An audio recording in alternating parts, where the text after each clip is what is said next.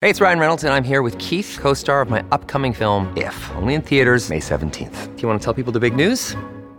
All right, I'll do it. Sign up now and you'll get unlimited for $15 a month and 6 months of Paramount Plus Essential Plan on us. MintMobile.com/switch. Upfront payment of $45 equivalent to $15 per month. Unlimited over 40 gigabytes per month. Face lower speeds. Videos at 480p. Active Mint customers by 531.24 get 6 months of Paramount Plus Essential Plan. Auto renews after 6 months. Offer ends May 31st, 2024. Separate Paramount Plus registration required. Terms and conditions apply if rated PG. Many of us have those stubborn pounds that seem impossible to lose, no matter how good we eat or how hard we work out. My solution is PlushCare. PlushCare is a leading telehealth provider with doctors who are there for you day and night to partner with you in your weight loss journey. They can prescribe FDA-approved weight loss medications like Wegovy and Zepbound for those who qualify. Plus, they accept most insurance plans. To get started, visit plushcare.com/weight loss. That's plushcare.com/weight loss. Another day is here, and you're ready for it. What to wear? Check. Breakfast, lunch, and dinner? Check. Planning for what's next and how to save for it? That's where Bank of America can help. For your financial to-dos, Bank of America has experts ready to help get you closer to your goals. Get started at one of our local financial centers or 24/7 in our mobile banking app. Find a location near you at bankofamerica.com/talktous. What would you like the power to do? Mobile banking requires downloading the app and is only available for select devices. Message and data rates may apply. Bank of America N.A., member FDIC.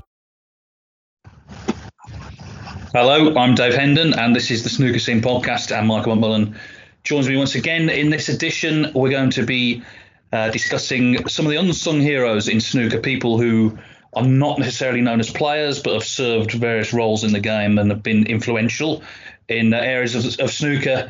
And we'll also be looking ahead to, of course, the World Qualifiers, have announced some information about that, the Tour Championships coming up, and also an update from our friend who's been recreating the 1982 World Championship. But it's a sad day today because, of course, Willie Thorne passed away earlier today. An instantly recognisable character in the sport, big character in the sport, as a player, later a commentator, one of the best known figures, I would say, just instantly, a bit like Dennis Taylor. You know, he's such a recognisable character. And in his day, Michael, a very fine player. If you say to people now, Willie Thorne won the 1985 Mercantile Credit Classic and it was his only ranking title, people might think that that wasn't much of an achievement. Well, those of us who were around in the 80s can tell you, winning a ranking event then was a really, really big deal because there were only 6 of them at that time, even at its peak. They were all week-long events. Everybody played in every ranking event and the matches were longer. And also, the limited number of ranking events there were, Steve Davis won most of them. So most people didn't really get a look in.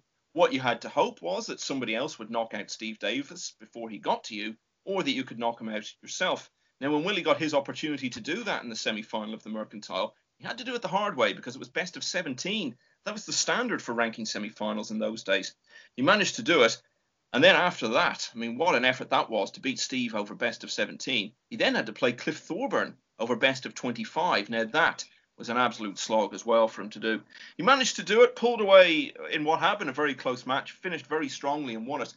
And people often talk about 1985 and the 18 million who watched the World Championship final that year, which was remarkable, but not as remarkable as you might think, because that was standard at that time to have audiences at least in that region. And that Mercantile final, I think the audience for that was something like 14 or 15 million.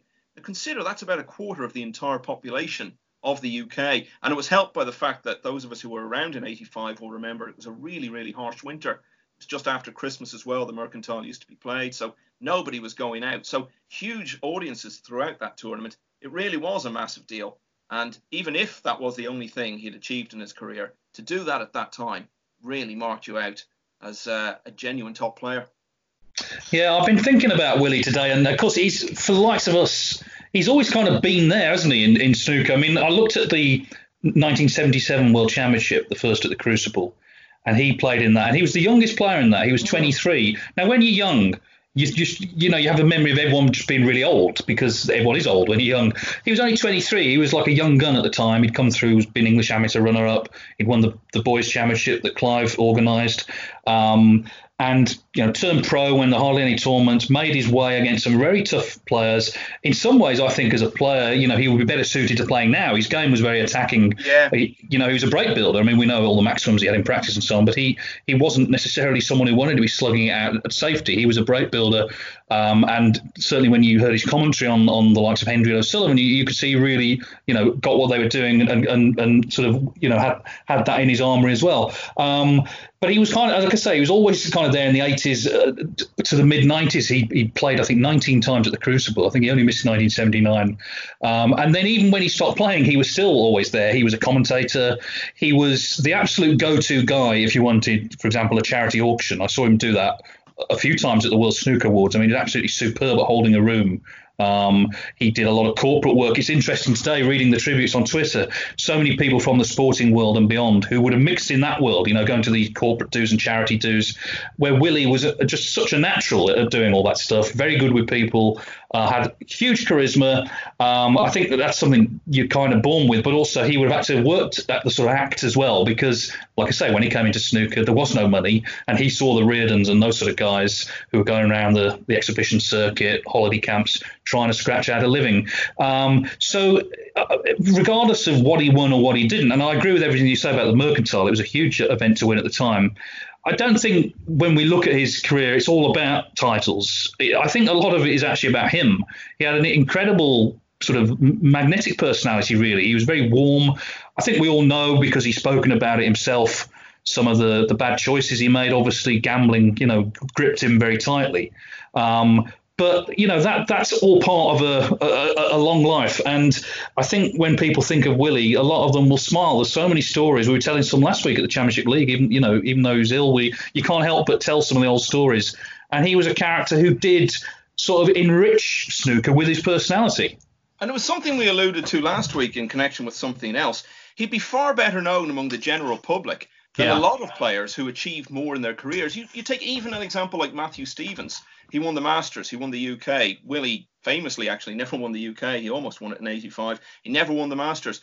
Matthew Stevens was in 2 World Finals, 5 semi-finals in addition to that as well. So had a more outstanding career than Willie Thorne. That's absolutely, guaranteed.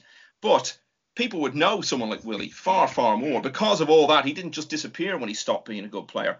And he remained a good player actually for a long time, well into the 90s. And as late as 1996, he played Steve Davis, who was still number 2 in the world at the time, in the first round of the World Championship. And he had a very good chance to beat him before Steve finished strongly and just got across the line.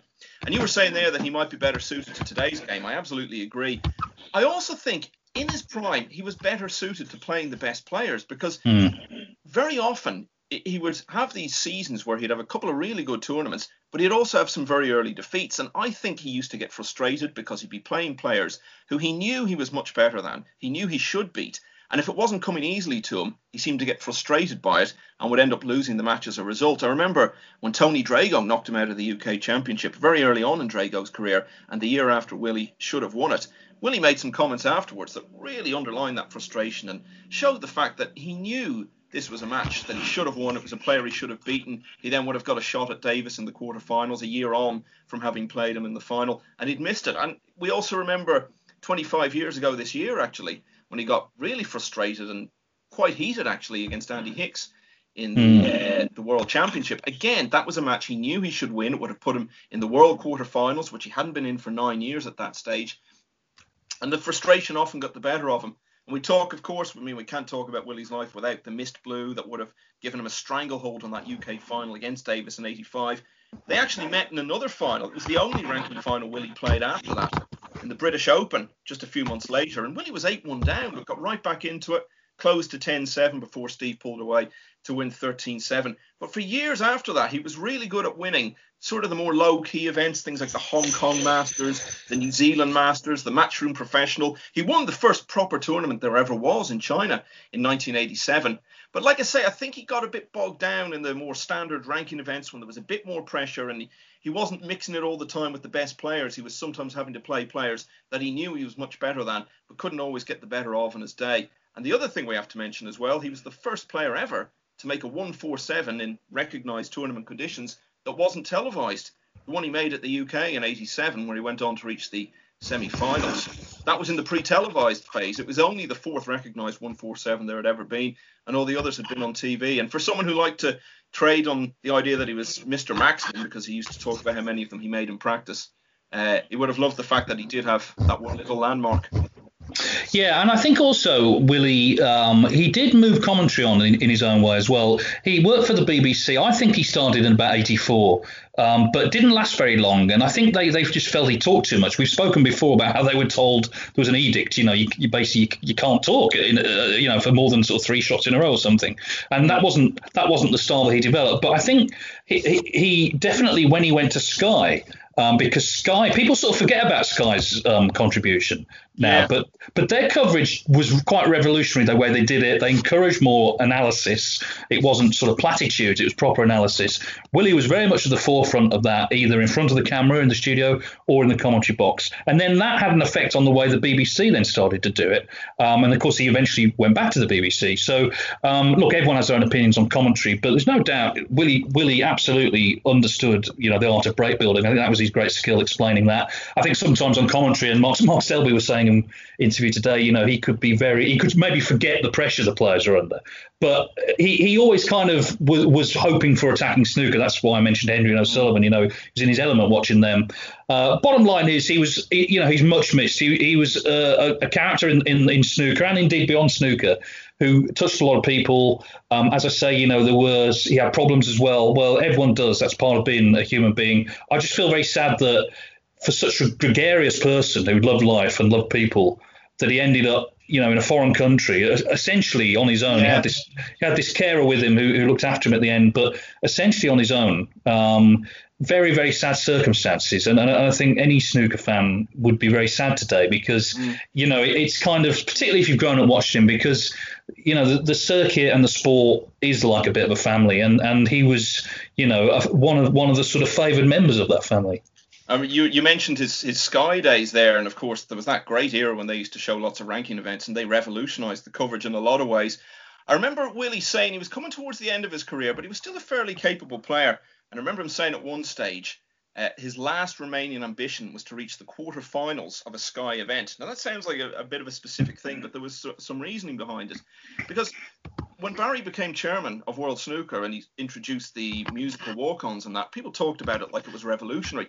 Well, it wasn't at all, because Sky had been doing that since the 1990s. And Willie loved the idea, and he was quite open about this was his motivation. He loved the idea of just experiencing that once with the music playing and him walking down the stairs into the arena. That just underlined how much he loved the limelight. And you said there about, well, we both mentioned how he was so well known among the general population. It was a mate of mine from Dublin, he's back living in Dublin now, but he was living in Leeds about 20 years ago. And one year he drove over to Sheffield one night during the World Championship to meet up with me for a few drinks. And you'll probably remember, Dave, there was a games room at the Crucible that year, working at the championship. And there was darts, I think it was table football, maybe table tennis. But there was also a small snooker table, sort of 6x3, and then a pool table. And I think I was playing on the snooker table with my mate, and Willie Thorne was playing on the next table. And they did that thing that we've all done over the years, where you both lean down on adjoining tables to play your shot at the same time, and you bang into each other. And my mate thought this was fantastic. I remember when we were back home later that summer, he was telling someone, he's not, that much of a snooker fan himself. He was telling someone else who wouldn't know much about the game, said, "You won't believe what happened. I went to Sheffield and I bumped back sides with Willie Thorne." So, well, he did say he touched a lot of people. In that case, it was definitely true. But it was funny. It was sort of a big deal to people. And I'd put him in the same category as John Virgo, both of them very, very good players, but whose sort of familiarity among the general public is way, way ahead of what they achieved on the table, and they were so widely known. And as you mentioned there, he cultivated that. We said this about Dennis the other week. These were guys who recognised when they came along that snooker was taking off in a massive way. They weren't going to be playing forever, so they had to cultivate this other side, this kind of cabaret exhibition act, the TV commentary as well, and that was probably going to provide them with their income later on in their career. So we mentioned it with Dennis, and of course John Virgo as well would certainly fall into that category. And I think Willie would be certainly in that category as well. Yeah, and he did get to play, of course, one last time at the Crucible last year. He played in the World Seniors, which I know meant a lot to him, just being there again. And okay, he wasn't expecting much, but he got to stand on that stage again. And I'm sure there'll be a lot more memories of Willie in the coming days. Of course, on Saturday, the Tour Championship starts. Looking forward to that. Of course, he's back at Milton Keynes, and we've just had the Championship League there, but this is a more recognisable sort of standard tournament. It's only, of course, 4 matches in the first round. I don't think we want to do a massive preview, but I think the match I'm looking forward to most in that first round is Higgins-Trump. I mean, for obvious reasons, rematch of the World Championship. It seems to me one of the sort of things that has changed for Trump is he finally knows how to beat Higgins, because early on when they played, John sort of had the measure of him, but now I think he's won possibly the last 4 or 5 meetings against Higgins. He seems to, I think he's sort of got over the sort of puzzlement of how do you play this master tactician, because he's got a lot of that on his side now, and of course he can outpot anybody. Yeah, it'd be interesting to see what sort of John Higgins we see, because he didn't play in the Championship League, did he? I think he sat that one out, and he didn't play in Gibraltar either, so he's not played since February. And, John's got a lot else going on in his life, and he's got 4 children, so you wonder how much work he's been putting in. Now, for an event like this... I think he's got 3 children. I think we want to get that. We want to get that right. He could have been the Boris Johnson of the snooker world there for a moment. Yeah, he's got 3. It's 3, yeah. Well, anyway, listen, that's a lot anyway in itself. So it'll be interesting to see now. I'm sure he'll have knuckled down for a bit, but I don't imagine he's been practicing much since March, and he certainly hasn't played a match since, well, like I said, I think it was February the last time he played a match. So it'll be interesting to see what sort of John Higgins we see there. But then again, Judd Trump at the Championship League. Now, I know it was short matches, but he didn't exactly turn up either. So, the Tour Championship last year was absolutely brilliant. It's a format which lends itself to being a great tournament, and I'm sure it will be in its own way. But the standard of play probably won't be as high as it was last year, because back then they were all played in. They've been playing tournament after tournament for months on end. Obviously, it's a very different situation this time. So the chances there for anyone who has managed to keep their game in shape and who does manage to emerge again looking good to walk off with one of the biggest titles. Yan Bingtao, I mean, he's in the field. You got to wonder. I mean, he's someone who you would imagine could go through all these months of lockdown and still keep practicing the same way every day. So we'll see how he gets on. It'll be great. I think it's a match a day, and it starts on Saturday, ITV4 in the UK. Not entirely sure. I think it's on various different platforms outside the UK. Which reminds me, actually, last week you mentioned Macedonia. Yeah. And Michael Day from the WPBSA sent me a link to an article he wrote last year about snooker in North Macedonia, which seems to be really taking off. And actually, on a similar theme, it's on the WPBSA website, you can check it out. On a similar theme, I noticed recently they had the Lithuanian National Championship, which was won by a 16-year-old. There's also this 14-year-old, Julian Boyko from the Ukraine, who's coming on to the circuit. So, in Eastern Europe, it seems that snooker is taking off, and that can only be good news. They're playing catch-up. And again, it's going to be the question, how do you can be the best player in Lithuania, but how do you make the step up? Normally it involves coming to Britain. That involves money, getting funded. That's not always possible. I think this is an issue that's never kind of been properly addressed. How do you sort of break the British grip on the sport? I don't mean in terms of just the players. I mean, actually the administration of it. That's probably a whole podcast to discuss. But anyway, thanks, Michael, for sending that in. And we've also had an update from Dave Tyndall. Now, Dave, if you've been following this, we've talked about this Fantasy World Championship more than the actual World Championship. He played, for those tuning in or just forgotten, he decided to reenact the 1982 World Championship on his own table. And it transpired last week that Steve Davis beat Kirk Stevens in a decider. So that was all clear. But he was also repentance when I started this podcast. I wasn't expecting to say. He's also been looking for a pole cutout of Alan Weeks, the former Pot Black presenter. And he balked at the price that we still don't quite know who was offering it, but £62 was the given price for the cutout of Alan Weeks. He balked at that. But he's come up with a solution. Now, I know this doesn't really work on a podcast because I can't show you the picture, but he actually has essentially constructed his own cutout of Alan Weeks. He took a screen grab from an old Pot Black and essentially blew up Alan Weeks, and he's cut out. I'm looking at it now. He's looking rather startled, actually, Alan Weeks.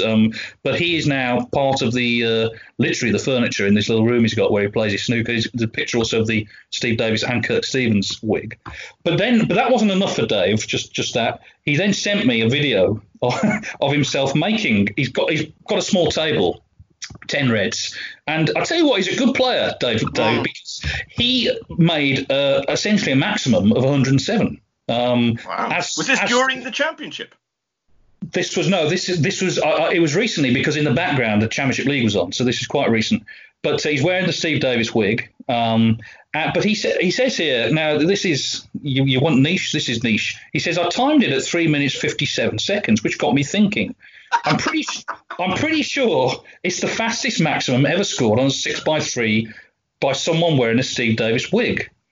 But I'm equally sure it's nowhere near the fastest 107 on a 6x3. So there's a clear distinction there. Could you help me find out what the record is? The Guinness Book of Records. What did he say? 3 minutes 57 seconds. That's incredible. I mean, you consider the amount of shots. I mean, even with 10 reds, you've still got 26 balls in that time. Well, I wondered if I'd fallen victim to some sort of editing scam. I don't know, but I like to think I haven't. But anyway, he said the Guinness Book of Records doesn't have it, although it does say an Egyptian guy in 2014 was the first to score 83 in 6-red snooker, maximum 75, must have a free ball. I'm surprised, given the popularity of 6x3 snooker, there's no official fastest time. Well, I guess the problem is how on earth can you work out, all the kids who've had 6x3s and just people who play in the garage.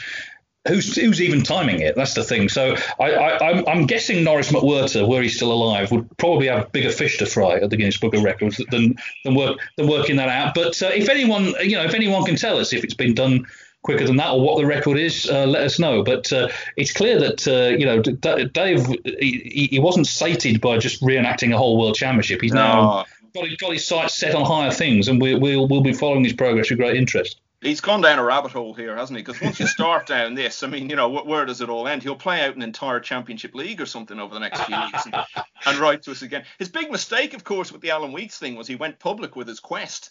And then somebody obviously heard the podcast and put this online for that price. I know myself, actually, when I had a 6x3 at home, I definitely remember getting as far once as 7 reds and 7 blacks. And I think another time I missed the 8th black, which I guess is as close to a maximum as getting to the 13th black on a full-size table. But it's really hard to do, because obviously the table's much smaller and there's, you don't really have any long pots. They're all short pots, really, because of the size of the table. But again, even with the reduced number of reds, if you consider you've only got 5 less balls, but a 6x3 is a quarter the size of a full-size. So the balls all get in the way of each other, and it can actually become a lot harder than you imagine. But this is great. I want to get weekly updates from him. I think we should get him on some week, actually. That will happen at some point, guaranteed. In fact, it'll probably end up being his podcast. I'll just get booted out. And the cardboard cutout of Alan Weeks will go upside down. It'll be like Fantasy Football League for the 2020s. Well, it'll probably still be better than that one we did when I was in Milton Keynes on the dodgy Wi-Fi. Anyway, so let us know, Dave, your next step, if that's the word. So anyway, the main topic today is about, as I say, essentially the idea is we've talked a lot about the greatest players in snooker in various guises, but I thought, why not acknowledge some of the people who made a contribution who are not players? And that's essentially it. Now, I had to draw a rule for myself, which Michael doesn't have to follow. But I decided not to pick anyone who's been a player. So, for example, obviously Clive Everton would be someone, or Mike Watterson would be someone who have made big contributions, but they were professional players. I thought of Mandy Fisher, actually, who's done a lot for women's snooker, but she was a player. I've ruled out Barry Hearn just because I think we've spoken about Barry so much. I mean, he's another obvious one. Neville Chamberlain, who invented snooker, another obvious one. So I've chosen 3. You've chosen 3. And we'll see where we get. And I'm going to start because it links into the news today. I was talking about Willie Thorne, and I'm going to start with his brother, Malcolm Thorne. Malcolm actually, he's always kind of, whenever anyone mentions him, he's passed away himself several years ago, but whenever he's always talked about as Willie's brother, which is an obvious link to make. But he played his own very important role in the lives of many snooker players by managing Willie Thorne's in Leicester, the club there, and running countless, and I really do mean countless because there's so many of them, junior and amateur tournaments. The grassroots is the bedrock of any sport. Young players need somewhere to start, somewhere to learn. They need to experience tournaments as a test of temperament as much as skill. and as a way of inspiring them to improve. And they need to take the knocks and they need to come back stronger. That's how you develop as a sports person. And Malcolm dedicated himself to putting on events for these young talents for many years. Players like Judd Trump used to travel there, Sean Murphy, of course, Mark Selby, who played at the club, have a lot to thank him for. Indeed, in Selby's case, Malcolm essentially rescued him from a very uncertain future. Mark's family had no money. Malcolm let him practice for free if he did some jobs around the club. And of course, Mark grabbed the opportunity with both hands and has become one of the all-time greats. And, I personally dealt with Malcolm quite a lot through the magazine because he supplied us with information and reports from his tournaments. And he was very passionate. He used to work for the old EASB and amateur snooker. He was very passionate, but I know that he also got frustrated at times that, the administrators will always sort of seem to be changing goalposts or not seeing things like he did. He was someone who really thought amateur snooker was something worth nurturing and protecting. He didn't just see it as a stepping stone to the professional ranks. He saw it as something very important in his own right.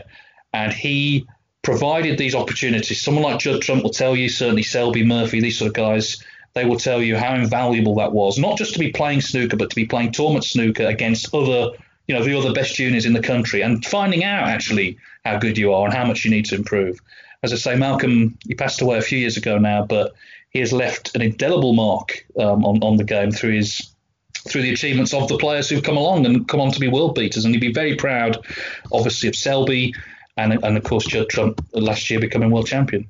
And how many times have we seen it in recent years? We see a player win the World Championship or some other big event, and when they talk about who they want to thank, Malcolm Thorne is one of the names who comes up again and again. And it's such a shame that more use wasn't made of him, because he's someone who could have been fantastic for the game. And it's always been the case that it's less so now, of course. There's much more interaction, but the professional game and the amateur game existed almost entirely independently of each other. Malcolm would have been a great asset, not just to be part of the professional game and the WPBSA as it was then, but to be part of a more integrated setup. He could have been the link between the pro game and the amateur game. And certainly you've seen this now, what's happened in the UK and in Ireland as well. I think the amateur game has been neglected for many, many years. So we've got all these wonderful tournaments and great players, but very little coming up behind them. Someone like Malcolm would have been ideal for that. He did stand for the WPBSA board during the very, very dark days of what we call the Civil Wars. And he didn't get on. I think it might have been the old system where they only counted the votes of a certain number of people on a yes or no basis. And if you got more yeses than no's, you were in. And if by the time it got to you, all the places had been filled, then you were basically excluded. I think it was that sort of scene. But yeah, someone who did contribute a lot, and had he been given the chance, I think could have contributed a huge amount more. Yeah, and like I say, that the club that Willie obviously had Willie's name, but Malcolm ran it. That was an absolute seminal, club in Britain in terms of the development of careers. I was talking about the lad from Lithuania and these other places. They do not have that sort of infrastructure. That's why it's harder to find, talented players. It's like a training ground. I mean, Neil Robertson, when he came over, when he was a teenager, he played in a lot of those events, and it certainly toughened him up. So, yeah, Malcolm Thorne is my first choice. Over to you. Well, before I do that, the great news is we're having the alarm, the burglar alarm, fixed here, and the guys just turned up to do it. So there's a very good chance at some point in the next 10 minutes you're going to hear a huge alarm siren going off. Fantastic. Because the audio quality is usually so good, so that's going to throw it off a little bit. But anyway, yeah. I was going to say we've survived worse than that on this podcast even in recent weeks, so I'm sure we'll get through it. I'm actually going to say David Vine, because he was someone who I don't think he came from any kind of snooker background at all. When he started presenting snooker, the game was very new in the sense that we know it now. And I think he played a really big role actually in making it so popular on television, because I thought he was wonderful at presenting it, wonderful at setting the scene.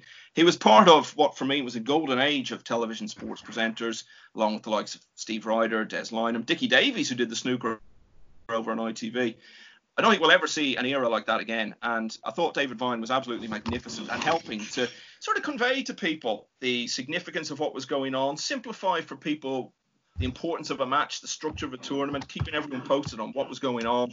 I thought he was very, very good at that and played a big role actually in popularising the game. And of course, as we've learned in recent weeks, a lot of the people listening to this podcast are coming from corners of the world where they've probably never heard of David Vine. But basically, when the BBC started showing snooker, which was really when it started to take off in a massive way in the late 70s, David Vine was very much the main man on the BBC, and he continued to be so right up to 2000. And famously, he had his big moment in the spotlight at the end of the World Championship every year. He'd be the one going out into the arena to conduct the interviews and the presentation and all the rest of it. So an absolutely colossal figure, actually, in the game's history. And he was coming towards the end of his time when we started to get involved in the game, so we both got to know him a little bit. And it was great in 2005, the last ever Embassy World Championship. They invited back people like David. I remember late in the night at that dinner they used to have after the final, I saw David and Ted Lowe sitting at a table, and I thought, well, this chance will literally never come up again. So I went over, put my hands on their shoulders, and our old friend George Riley took a picture. So just fantastic on that night, the last ever Embassy World Championship.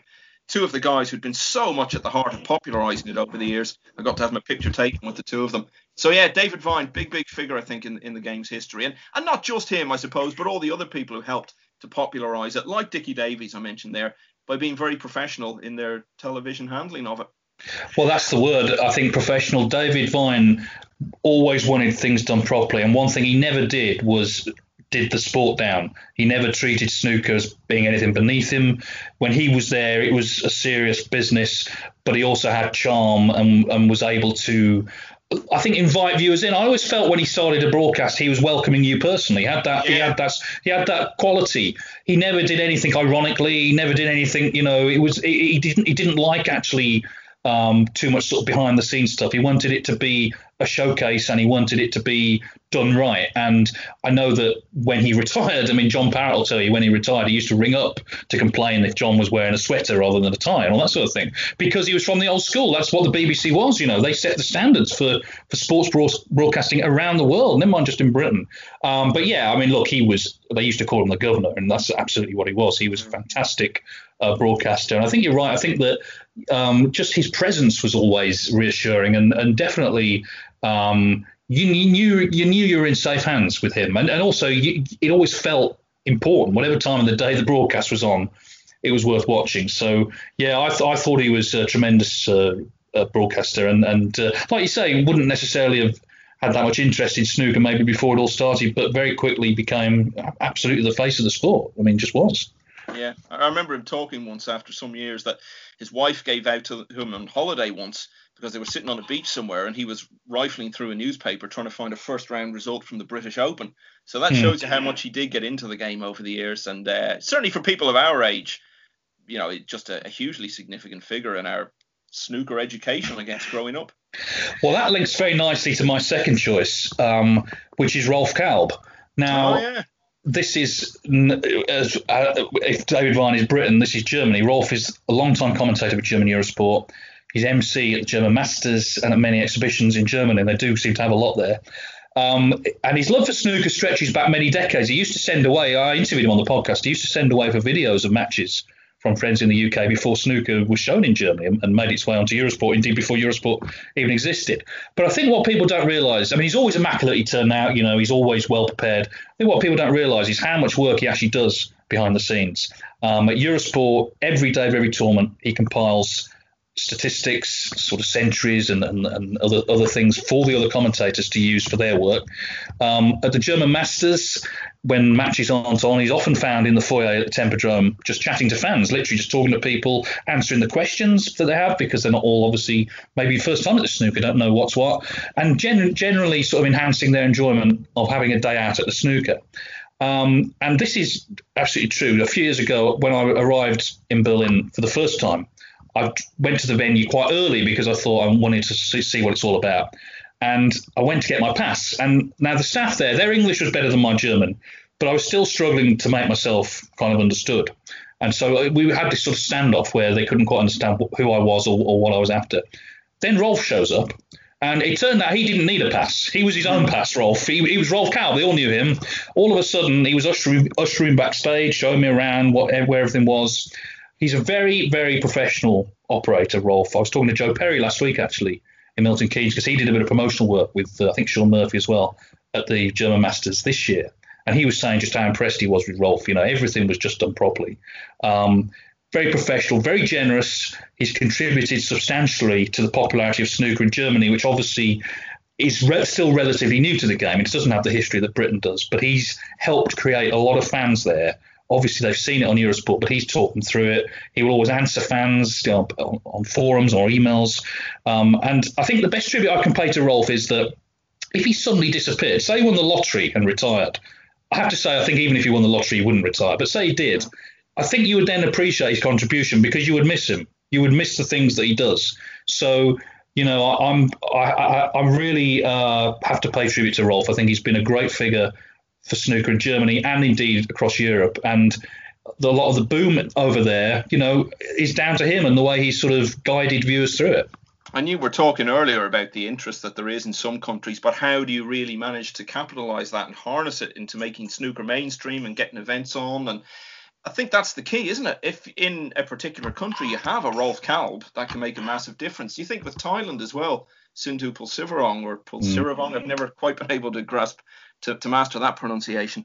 But, he had a big role there. So if you had someone like that in other countries doing the legwork behind the scenes, because people see these events going on and they think, oh, yeah, there's an event in Germany and that. They've no idea of the groundwork that goes in, often for years, to make these things actually happen and to just appear on your TV screen someday. So, yeah, if we had more Rolf Kalbs in the game, then you would have to think it would be bigger in a lot more countries. But we always come back to the same thing with Germany. The interest has just exploded, but it hasn't translated at all, really, into the playing side. I've had a couple of guys on the tour, but none of them have really made any kind of impact yet anyway. Some of them, in fact, have really struggled.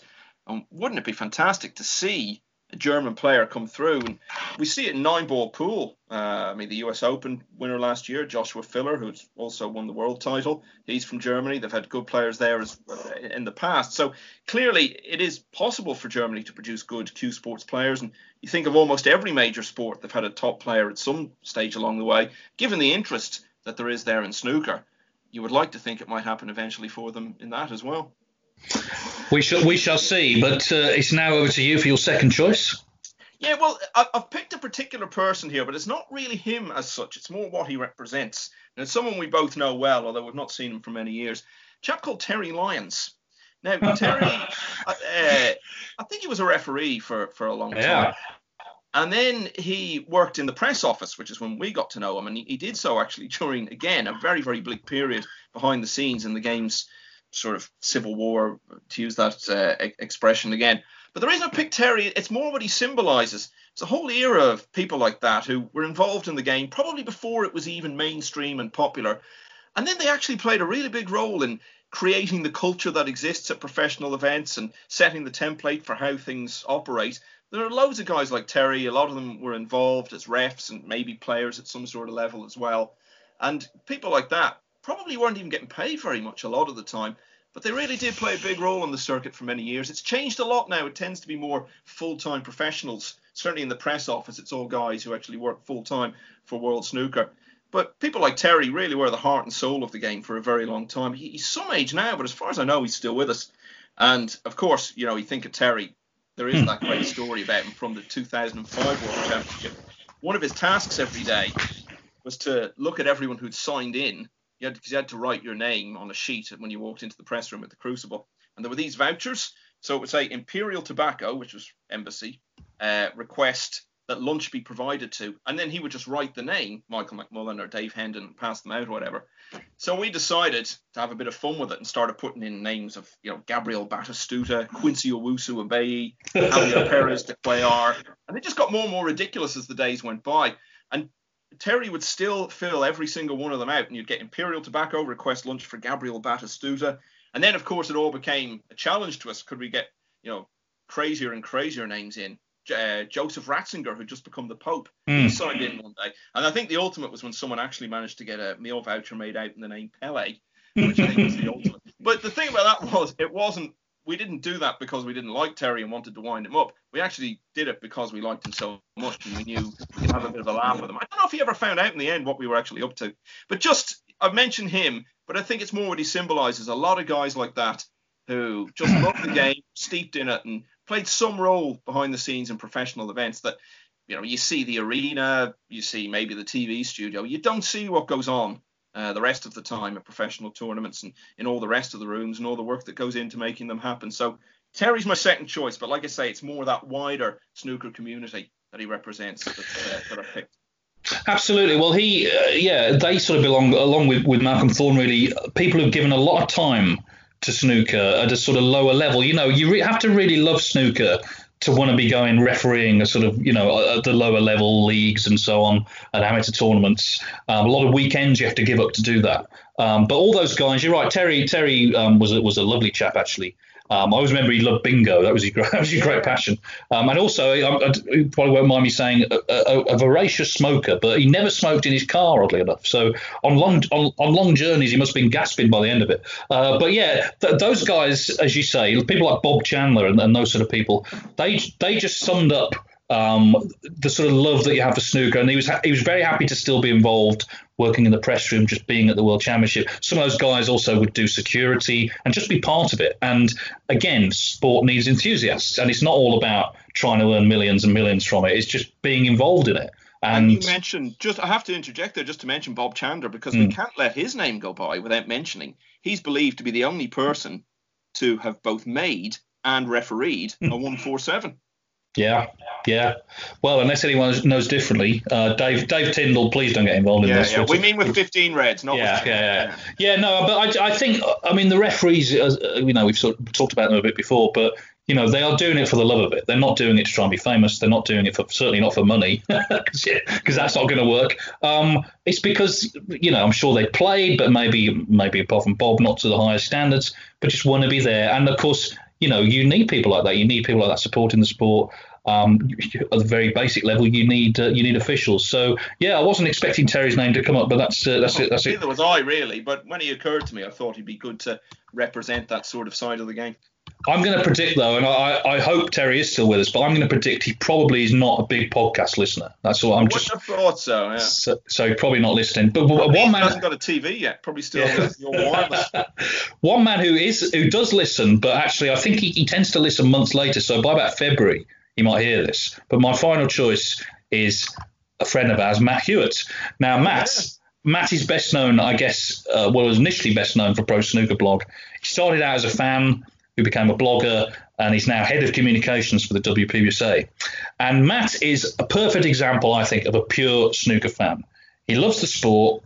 He wants it to do as well as it can. Again, he loves being involved in it. He loves all levels of it. Obviously, everyone loves the pro game, but in recent times, he's got more involved in other sort of areas as well.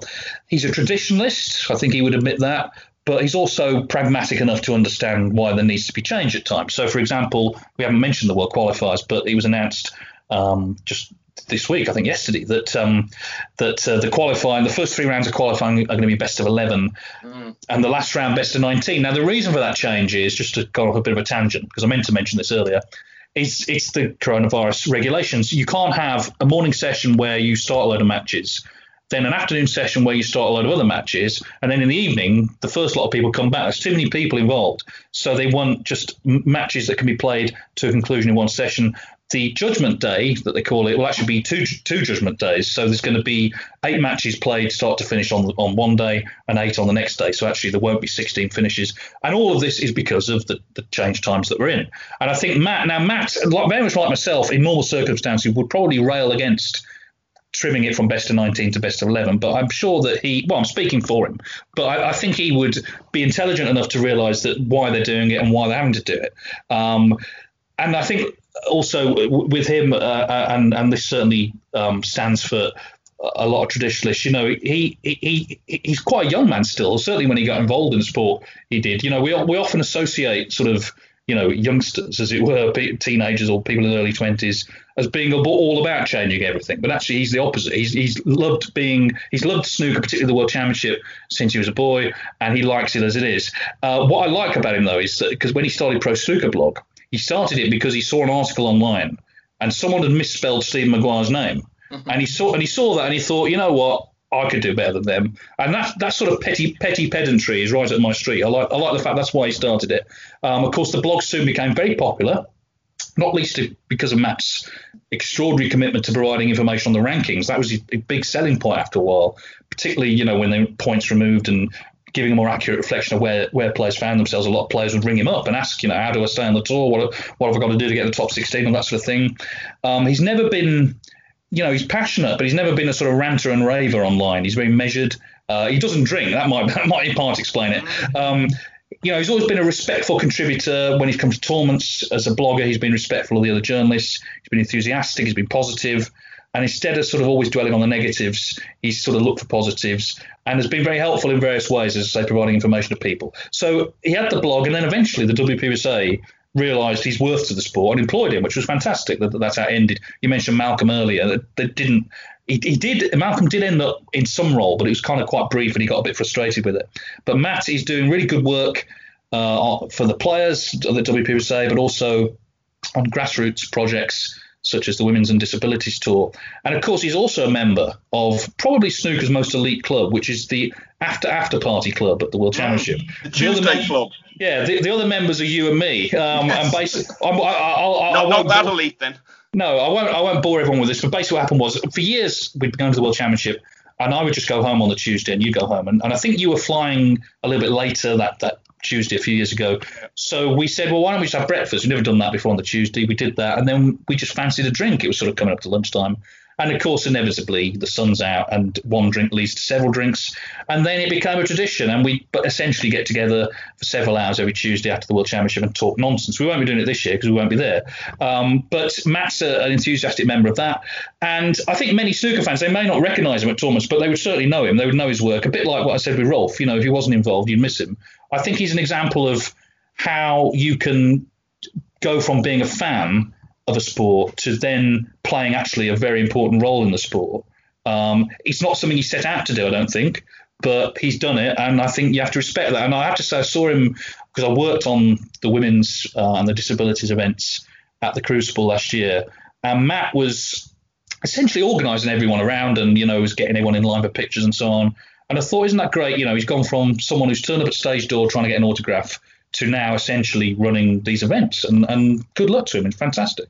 He'll be around a long time as well because, a lot of people you encounter in the sort of media and communication side of the game, it's maybe just a stopgap for them. They're involved in snooker, but they actually want to move into golf or football or something like that. And that's fine. Nothing wrong with that whatsoever. But Matt has no such ambitions in that regard. He wants to be part of snooker for as long as he possibly can. And you can tell now that he's got involved to the extent that he has, that he is going to be around for many, many years. He's involved with the WPBSA, and I think his role in that will only get bigger and bigger as time goes on. And you mentioned there the switch to best of 11. I mean, I absolutely agree. It has to be done, obviously, so there's no debate about the rights and wrongs of it. But the implications of it now are enormous because, I mean, what is it for winning your first match? Something like 10 grand? I mean, no, it's 5,000 because the format's changed this year. Yeah, of course. Yeah. So it's still plenty. It's still a huge amount to have, but far more significant than that, of course, is that we have this every year with the World Qualifiers. Players are playing for their careers because you've got the issue of whether or not you drop off the tour. Now add to that the whole side of actually wanting to get to the Crucible and everything that's going on there, and the fact these guys haven't had a chance to earn any money for months. So much pressure on these matches, even if they'd still been best of 19. But the fact that they're now going to be best of 11, the pressure there is going to be, all of those matches are going to be absolute slogs, just pure filth. And it's going to be absolutely... But it'll be fantastic because that's actually what the World Qualifiers should be about. And I think they should put that on the poster, pure filth. It'll be, come to the qualifiers, it'll be pure filth. Yeah. But I think that's going to be brilliant, actually. And, just to follow the scores throughout that week. I mean, I get tense even just keeping an eye on what's happening in the matches. But particularly this year with the likes of Ken and Fergal battling to stay on the tour. So that's going to be a great week. And, I mean, obviously, ideally you would have best of 19 from the start. But it's out of the question, actually, in this situation. So although a lot of players won't like it, if you explain to them, look, it's either this or there was no World Championship qualifying this year, well, then that's the end of the matter. So it's going to be very interesting to see how it plays out and who reacts well and who doesn't to that best of 11 format. It starts on July the 21st. Meanwhile, your last choice. Yeah, kind of a lot in common, I suppose, with some of the other people we've mentioned here. A guy called Jim Lacey. And I won't talk about Jim for too long because we'd end up saying a lot of the same things that we've said about other people. But basically, Jim got involved in Irish amateur snooker some years ago at a time when actually the scene was really, really strong and just so many really good players on it. And again, just absolute heart and soul, labour of love. Not only has he not made money out of being involved, he's, I say, lost a lot of money, because often he's been the one putting up prize funds for events. Even when the World Under-21 Championship was played in Ireland back in 2004, he basically put up the entire prize fund for it. So that's the sort of background he's coming from. He's got involved deeper and deeper in the snooker politics side of it. I think he's got involved in some unpleasant things, not of his making, in more recent times, and some of the chicanery that goes on. Particularly, it seems to be in amateur snooker, even more than the pro game. But he's just been fantastic for the game in Ireland, actually, at a time when it's been needed so much, because the standard of players we've been producing, with one or two exceptions, has really, really dipped in recent times. And he runs the Ivy Rooms in Carlow, which is one of the best snooker clubs you'll find anywhere, really well maintained. It's not about the money, it's about the snooker for him, and it's been the venue for so many of the biggest Irish snooker events over a number of years. And again, someone who I feel, if he had the opportunity to have more of a role in the game, could be a great asset. So Jim Lacey is my final choice. Someone who would have a lot in common with people like Malcolm Thorne, and in some respects Rolf Kalb and Matt as well. So he's my final choice. I don't know how those guys who work on the amateur side in the sort of the upper echelons of it have the patience for it, because I've been to a few international amateur events, and it's obviously you're dealing sometimes with different cultures, but there seems to be a lot of mutual suspicion involved with different governing bodies and different sort of countries. And so much of what you hear is basically people if say there's three sort of senior officials around a table, any one of them could get up and leave and the other two would slag them off in any combination. And I just find that really tiresome, because everyone's supposed to be working together. Of course, that's what it was like in the professional game up until about 10 years ago, until we got our act together. It's still like in the snooker media scene, by the way. Just to the snooker podcast scene, yeah. There's been a schism in amateur snooker. Obviously, there's now another governing body, World Snooker Federation, which again, Matt Hewitt did a lot of work for. The IBSF still have their stuff, but yeah, people like Jim, they've been doing it for so long, and again, doing it for the love of it. Then it's not to enrich themselves or anything like that. They do it for the love of it. And he's a very familiar face at those sort of events, and I guess we're looking for the next generation of Irish players. Aaron Hill's coming on the tour, which is great news. Be great to have a few more. I noticed Davy Morris, there was a piece up on the World Snooker website, WST website, I should say, and he seems he's not done yet with snooker, it would seem. Yeah, I mean, Davy had great potential and came on the circuit, and it just seemed to struggle a bit. I noticed for a number of years he lost a lot of deciders, and he was very often losing to players who would have the tablecraft. More experienced players who would bring that experience to bear. And we've seen that a lot with guys who are really outstanding amateurs, and the pro game doesn't seem to suit them as much. Having said that, he did reach a ranking event quarter-final, and the first match Mark Selby played on the BBC as world champion was at the UK, and Davy beat him. Got to the UK last 16 a couple of times. So he showed flashes of his ability.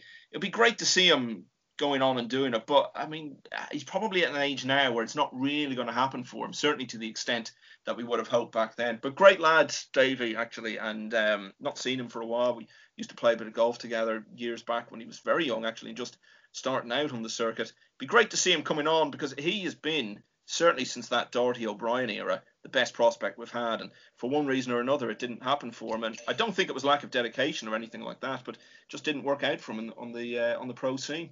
Just one person I want to mention as I get the feedback in my ear there. Hopefully that's not going to continue. Okay. No, it's gone. Just briefly, because she made the cut, Pat Wells, who has worked at snooker for many, many years in sort of behind the scenes. She was a hospitality girl for the Embassy Imperial Tobacco brand, now works as one of the event managers for World Snooker. And I just wanted to mention that whole crew, because particularly in relation to what happened at the Championship League and what's going to happen in Milton Keynes, they've got long days there trying to make sure everything's right. I mean, that's true anyway, but with all the new regulations, those people work very hard, and Pat has been at it for a long time, always very, very cheerful, very friendly, and I know all the players really respect her. You can always go to her, if you need a logo stuck on or you need something, fetching for you or whatever, she'll just fix things. And again, that's a side that maybe we don't always talk about. Just on that, I was going to say about Pat, if you tried to explain to someone what Pat's role in the game is, you couldn't. But it's not because she's not doing anything, it's because she's doing everything. Yeah, And yeah. you could see her anywhere. One minute she might be out in the arena selling programs and earpieces. Then, as you say, she's fixing a logo on. The Players' Championship, which was actually the last tournament I was at, I arrived to collect my pass. She's there on the front desk. And I think she's from the Sheffield area, actually, like a lot of those women who got involved in, working for Embassy behind the scenes and that. And her daughter actually worked at the Crucible for a while as well. So, people like that, again, much like the Terry Lyons category that I mentioned earlier. I mean, Terry came from very much a snooker background. Now, Pat, and I'm sure she wouldn't mind me telling this little anecdote because she's never claimed to be a snooker expert. There was one tournament that unusually she was actually sitting down for a few minutes. And someone conceded on, we'll say, the yellow, and the referee started taking the balls out of the pockets and putting them back on the table. And she's like, "What's he doing? There's still balls on the table." So it just shows you, for all that, she's not come from a snooker background, and for all those years, she's actually got very little opportunity to see any of the game because she's always been running around doing one thing or another. But yeah, people like Pat, again, just so important to the running of these events, and it's great that she's still around after all this time. Yeah, always cheerful. And actually, had she been at the 1952 World Championship, the disputed one, Horace Lindrum and Clark McConaughey. You mentioned about why they're getting the balls out of the pocket. There's still some on the table. Well, Clive's done a piece because Snooker Scene. I should have mentioned this last week. Snooker Scene will be returning next month. It's been obviously with everything that's been going on, it's not been coming out, but the July issue will be out in a couple of weeks. And Clive's written a piece about, because someone has done some research on that final, and they not only did they play 35 dead frames in it, which must have been torture for everybody, but they decided that they essentially, a bit like the old pot black, would have to pot every ball in every frame. So even if someone went 90-0 up and there's the last red and the colours are on, they've got to basically play the frame out. They thought in those days that was what the public wanted. A few years later, the World Championship ceased to exist. So there is a precedent for what you've said there. But thankfully, that was. I mean, there was best of 145. I mean, come on. Well, you look at it now. The tournament in Milton Keynes the other week, they were playing best of 4, and they didn't even play the dead frames there. I mean, they were tough in the old days. They were tough. Anyway, so that's it. That's our little flavour of some of the people who you could put forward as unsung heroes. Let us know what you think. Any other names, any people you think we've missed out, people who maybe have been special to you or you want to mention, you can email us, snookerscenepodcast@mail.com, and that's the address for any correspondence. We had a few emails which we'll get to in future weeks, snookerscenepodcast@mail.com. We've been suggesting books to read during this lockdown period, although lockdown seems to have just been decided that it kind of is not a thing now. I mean, I was out yesterday, it seemed back to normal again almost. But anyway, if you are off work and you want to read a snooker book, there's only one really to suggest this week, and it's Willie Thorne's book, Taking a Punt on My Life in 2011. It's quite there's some difficult stuff in there. I mean, obviously the gambling was something that he really, really struggled with. He tells the story about how he commentated on that match at the Scottish Masters, John Parrott, Ken Doherty, when Parrott's cue had gone missing, had lost it in the post or something, and he heavily backed Ken, and of course John Parrott won, and he had 38 grand on the match. He tells that story. That actually opens the book. That will give you more of a flavour of Willie's life and career. There's a lot of funny anecdotes in there as well. So that's Taking a Punt on My Life by Willie Thorne. Next week, all being well, coronavirus tests permitted, I will be at Milton Keynes. I'm not going to attempt to do what we did when I was there last time and record a podcast. Yeah. So I think you can have the week off. I may drag Phil Yates into it if we can socially distance and record at the same time. But thank you. You can enjoy the tournament. Who's your tip then for next week? Well, I mean, in a field like that, I mean, how do you pick anyone? I think if Trump gets on a bit of a roll and gets back to the sort of form he was in earlier in the year, and with a best of 17 to start off, you do have time to play your way back in. So it's very hard to tip against him, really. I mean, we talk about the great season he's been having, and it is still the same season, which seems strange because it's been going on so long. But he was actually getting better, I felt, as the season went on in some ways. So how do you tip against him at the moment? Like I say, though, I'll be interested to see just who's been working on their game and who hasn't, and I think there'll be a few telltale signs along the way. My theory, and it is only a theory, which could get shot down. Sean Murphy, okay, he didn't play in the Championship League, but Sean will be so grateful to be back playing snooker that I think he almost won't put himself under the sort of normal tournament pressure. He'll just be happy to be there. And, he's played great this season. He's won a couple of tournaments. It's a theory. We'll see how he gets on. But that's it for this week. So do let us know any of your thoughts. And I guess we end really by raising a glass to Willie Thorne and saying, Willie, thanks for the memories, and we'll really miss you. Hear, hear. Sports Social Podcast Network. Hey guys, it is Ryan. I'm not sure if you know this about me, but I'm a bit of a fun fanatic when I can. I like to work, but I like fun too. It's a thing. And now the truth is out there. I can tell you about my favorite place to have fun. Chumba Casino. They have hundreds of social casino style games to choose from with new games released each week. You can play for free anytime, anywhere. And each day brings a new chance to collect daily bonuses. So join me in the fun. Sign up now at ChumbaCasino.com. No purchase necessary. VGW Group. Void where prohibited by law. See terms and conditions. 18+. With the Lucky Land Slots, you can get lucky just about anywhere. This is your captain speaking. We've got clear runway and the weather's fine, but we're just going to circle up here a while and get lucky. No, nothing like that. It's just these cash prizes add up quick. So I suggest you sit back, keep your tray table upright, and start getting lucky. Play for free at LuckyLandSlots.com. Are you feeling lucky? No purchase necessary. Void where prohibited by law. 18+ terms and conditions apply. See website for details.